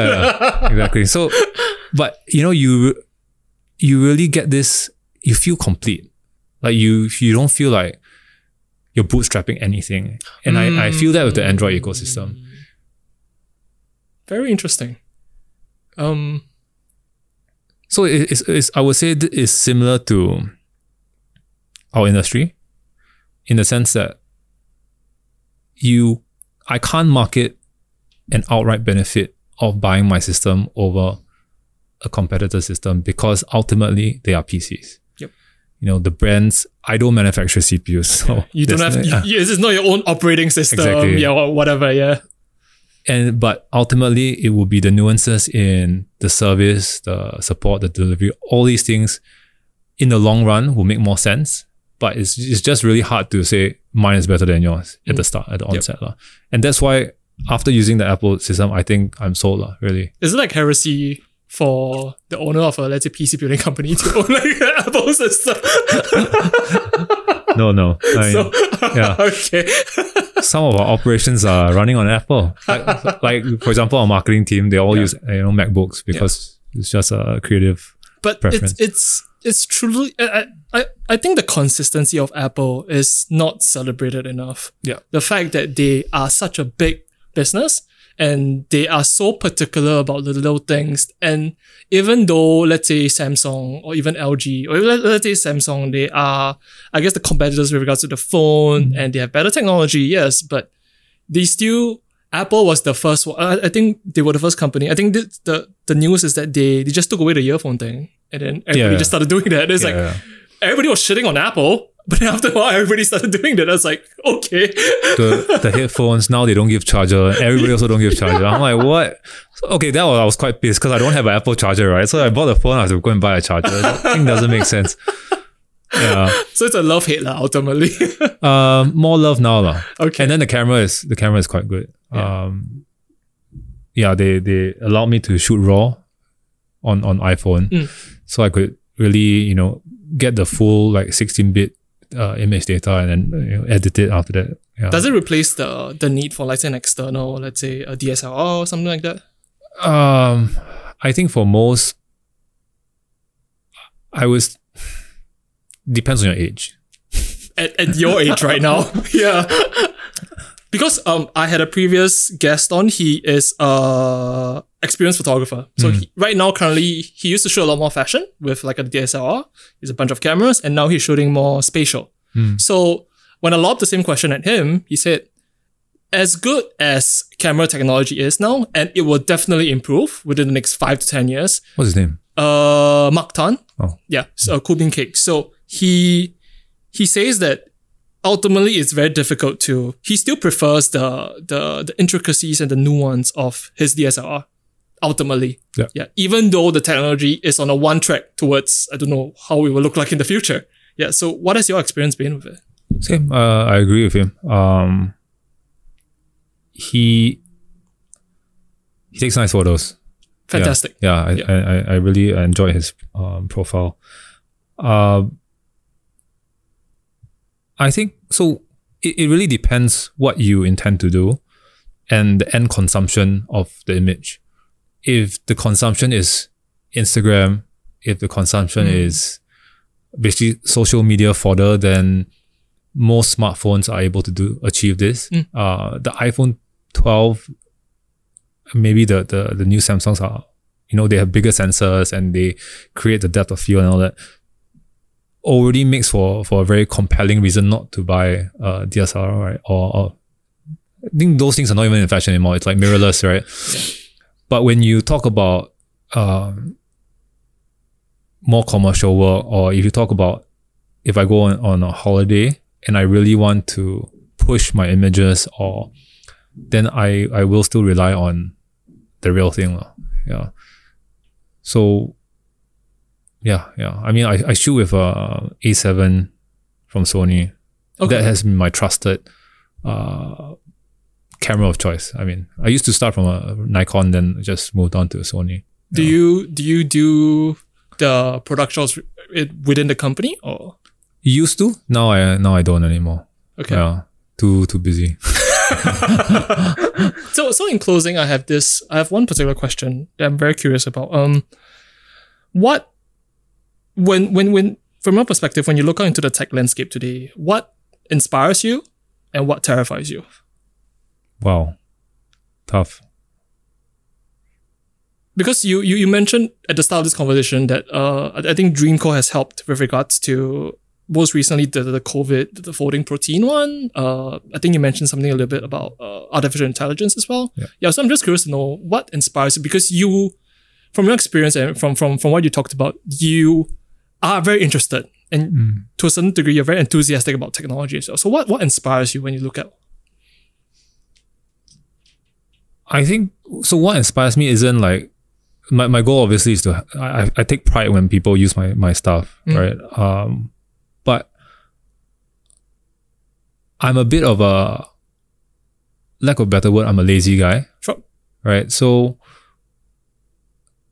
I think on my WhatsApp profile or something, I put like, I'm lazy so I don't have to work. I work hard so I can be lazy, So it's like a paradox where I'm always looking at, so it's not a negative thing, because I'm always looking at how I can do as little work but create the most impact. Fair enough. Yeah. And that actually drives me in a lot of my decision making. When someone tells me they can't do certain things, I'll be like, what do you mean? There's like 1,000 other ways to do the same thing at a, low energy cost. So that really sort of, drives my brain. Yeah. Right. I get excited when there's a problem to solve. I'll be like, oh, I can do this, I can do that. So if you're asking me what really keeps me going, it's like, I love problems. Yeah. What terrifies me? So what about technology wise? Like, you can see outside of the company, what inspires you? Does the notion of perhaps in the near future, a lot of things will be more roboticized? Does that interest you in particular ways? Or what aspects about technology today in this particular landscape inspires you?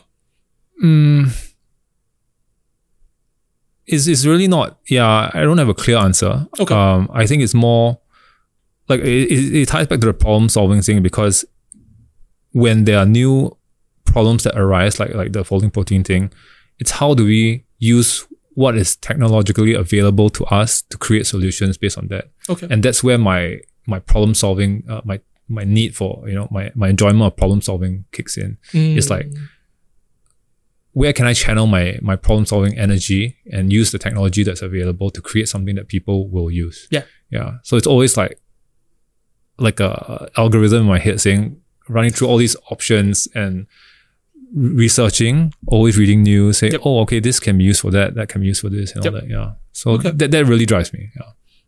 So what terrifies you? I don't know, man. What is like TikTok?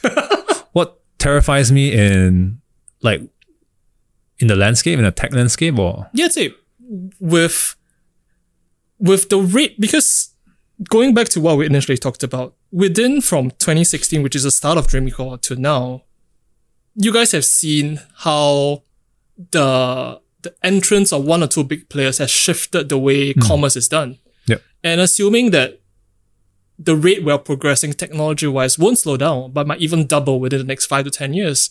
Let's say there is the social media stuff. There is the fact you talked about, let's say in NS, everybody's on their phones right now, which is very, very different from how it used to be. Not saying one is better than the other, but you have to acknowledge that it is a very different experience. Like, it's very difficult to be detached from a piece of technology these days, because you're either staring at one screen for work or you're staring at another screen just to communicate. So in acknowledging those facets, what in particular stands out to you that, you see, it could be a problem? Because for some, it could be the onset of how certain jobs might be roboticized, and it's a one-way street. Yeah. Because from a business perspective, it makes sense. Yeah. Okay, so in that context, I don't think I have any particular fear, for real, because you have to keep up with the times no matter what. And if, I can guarantee, the PCs will die. The PC industry will die. Oh, interesting. Yeah, I can guarantee. Like PC and Mac, or PC? Like large towered PCs. So the Macs, what they have introduced is, so there's so many things that are already, the writings on the wall, right? Is there's cloud gaming. Yep. So now you have NVIDIA having GPU servers. You can have a really low powered device, your iPad or whatever, connected to the cloud and play your games. That's ridiculous, right? And because we're moving to a Spotify, Apple TV subscription kind of service, that will be the same thing. Pay $9.99 a month, get access to all these games. You don't even have to buy it. Don't have to download. Yep. That is definitely already happening.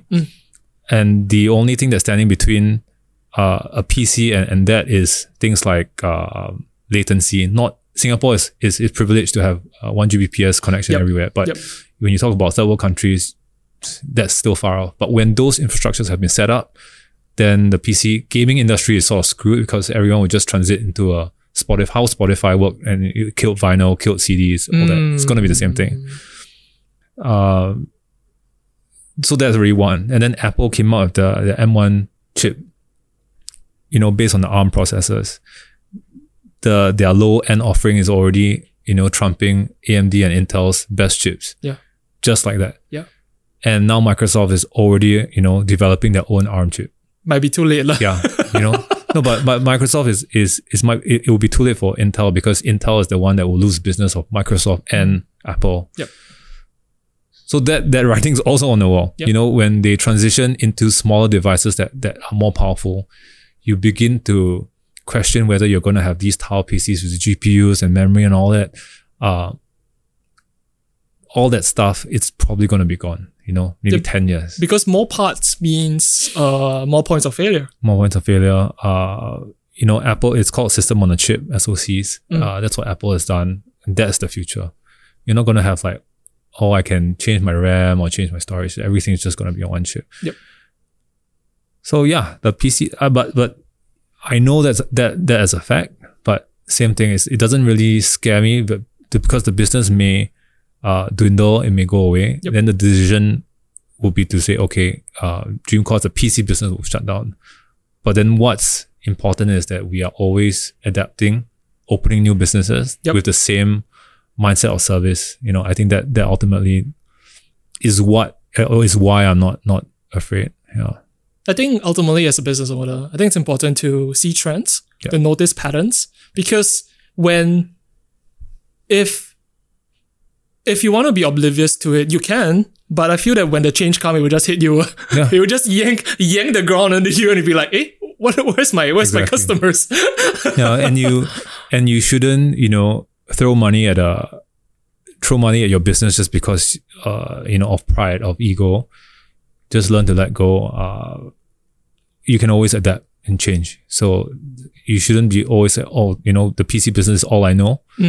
You can always reskill or change to a different business and just learn. Yeah, I think that's the most important skill. Always learn. So in closing, very important question: is Dogecoin a good investment or not? Yes, it is. Wonderful. Okay, so where can people find Dreamcore? Where can people find your products? Yeah. Where can people find you online if you have a presence? I don't really have a public presence, but people can find us at Dreamcore SG on Instagram and www.dreamcore.com.sg to buy PCs, or they can visit our showroom. And just a quick Google, you'll find our address as well. Yeah. All right. This has been a fantastic conversation. Thank you, Sean, for your time. No, thanks, Kevin. Thanks for listening. We hope you enjoyed the episode and feel inspired. If you enjoyed what you heard thus far, do give us a follow on Instagram. And don't forget to share and subscribe. Stay tuned for the next episode.